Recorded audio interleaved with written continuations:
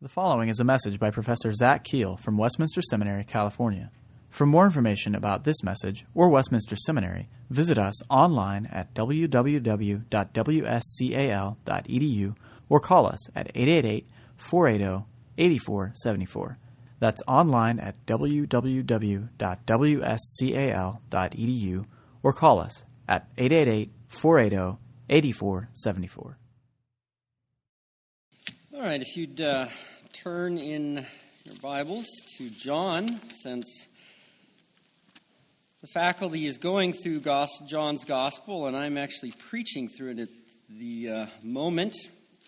This was a convenient place to turn to and continue to keep our attention on the richness of John's Gospel.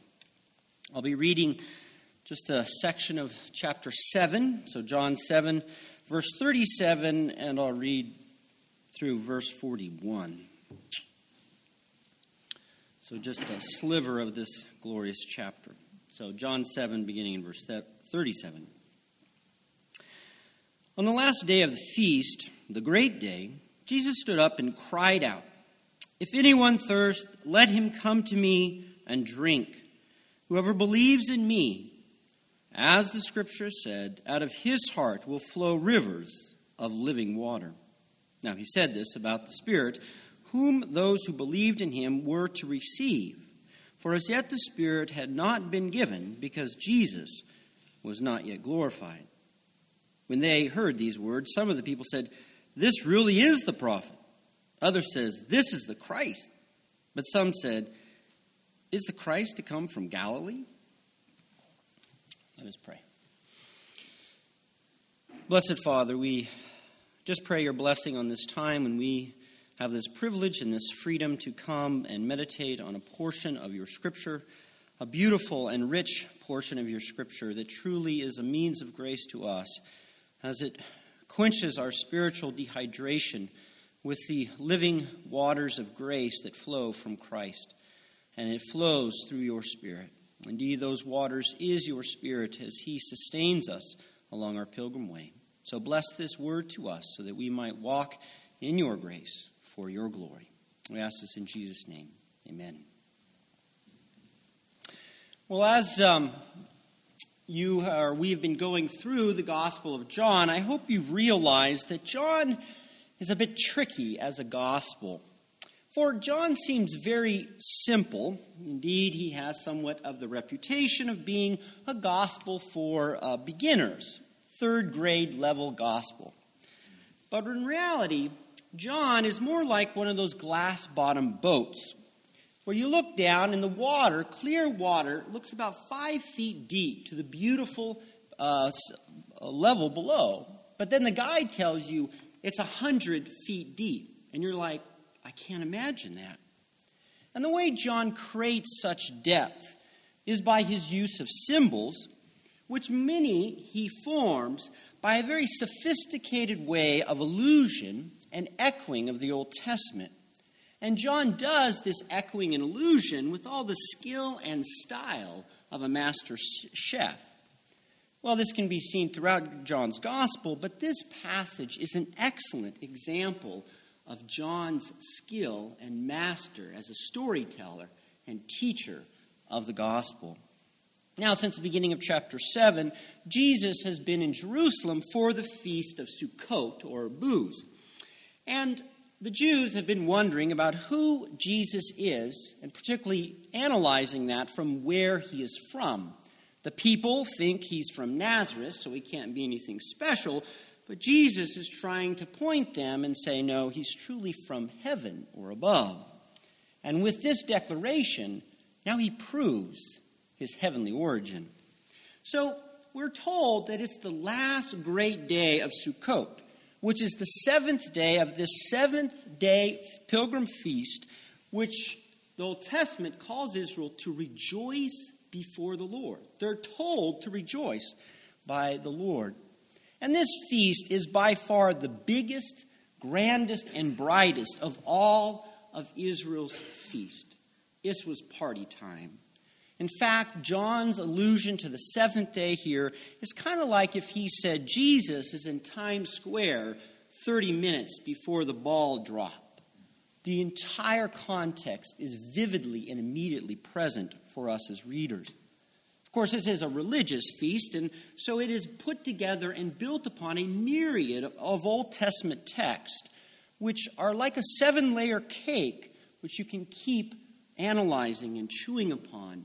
And the Jews knew all these Old Testament texts, like we know Christian or Christmas music. They were at their fingertips. They were in the air. If you turned on the radio, that's what you would hear. But Jesus highlights only one particular part of this great feast, and that's the water libation ceremony. Now, this is not commanded in the Old Testament, but it is based on an Old Testament theme, and it kind of grew through Jewish history. And what was this libation ceremony? Well, it began in the early morning when the high priest went down to the pool of Siloam in the southern part of Jerusalem with a host of Levites, all with instruments.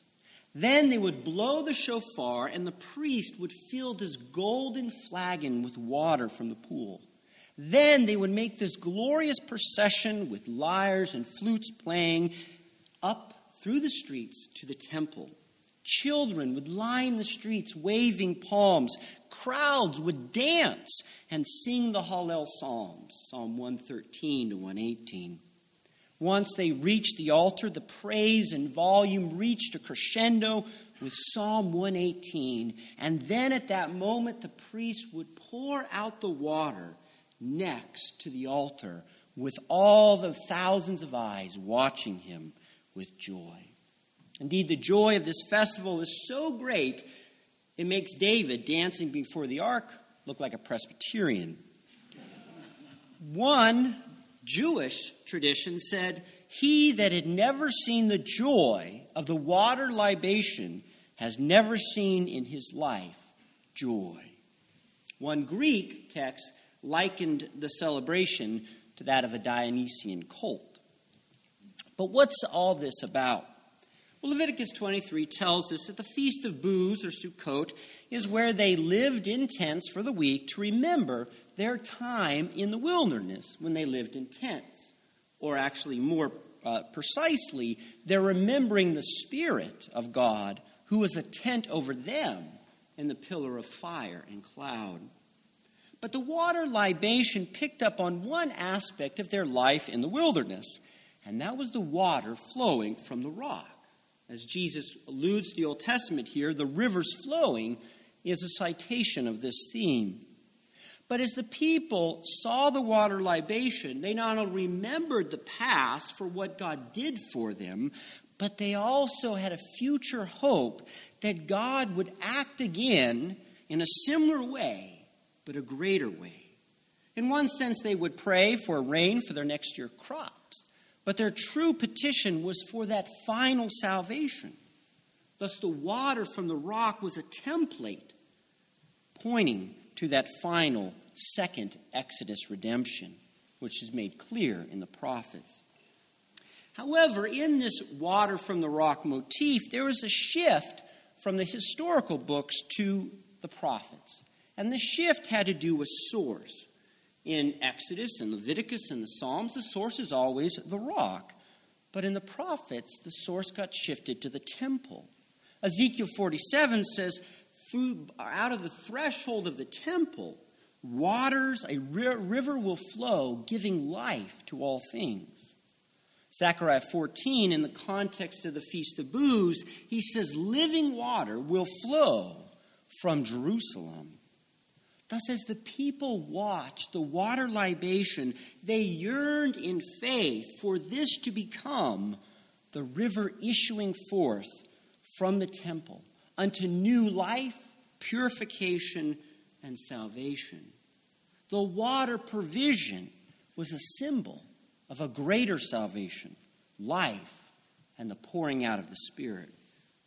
Well, amid this grand celebration, all of a sudden, Jesus stands up and he interrupts. Kind of like he pulls the cord on the music and you hear the record squeal. Hey guys, look at me. He cries out and all the eyes turn from the altar to him. He says, look at me. And then he says, if anyone thirst, come to me and drink. He says, if you realize your spiritual dehydration, look at me. Your sinful dehydration can only be quenched by me. It's amazing. But what does this say about Jesus? Well, he helps us by this citation of Old Testament scripture here in verse 38. But this citation is not a quote of a single passage, but it's a compilation of many passages to highlight an Old Testament motif. For example, river flowings highlights the motif. This is the language that's used in Exodus 17, Psalm 78, 105, and Isaiah 48 for the second Exodus. But this living waters, he brings from Zechariah 14. So Jesus brings this motif, but then he does something different. In the historical books and the prophets, the source is always either the rock or the temple.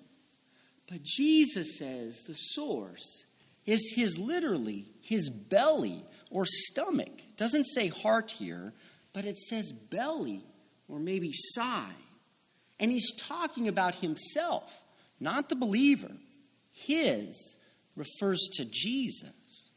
Thus, Jesus says from his belly comes rivers of living water.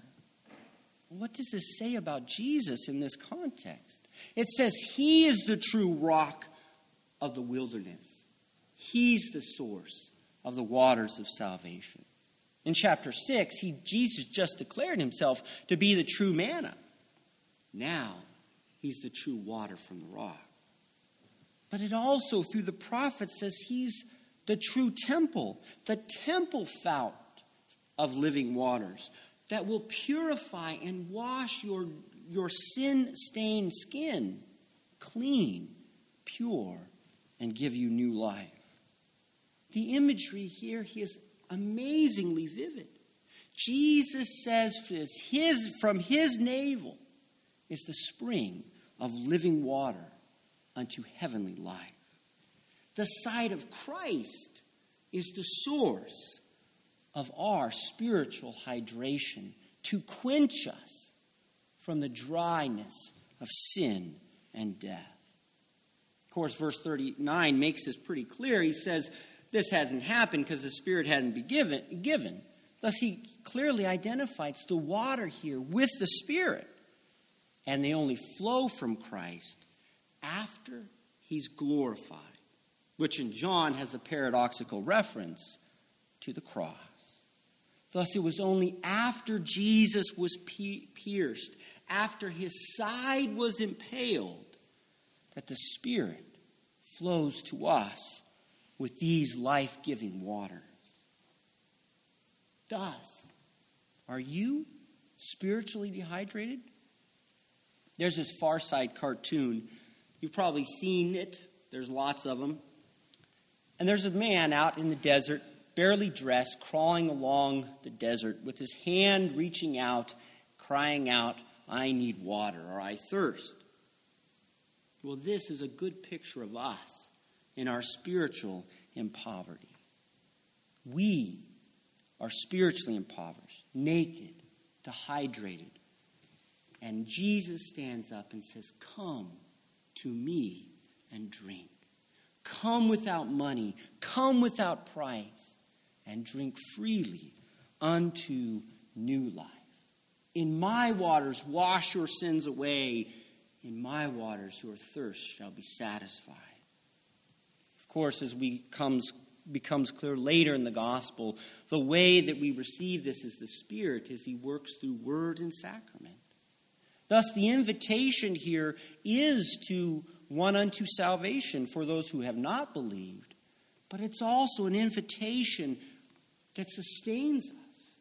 It's an invitation to worship, to attend the means of grace, and to receive from Christ again and again those life-giving waters that preserve us unto heaven.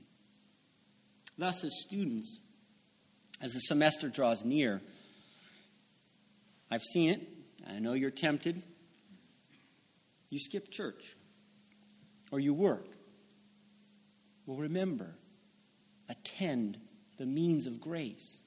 Just because you study all week doesn't mean you don't need the Lord's Day and the glorious spiritual benefits that pour forth from Christ's side through the Word and sacrament.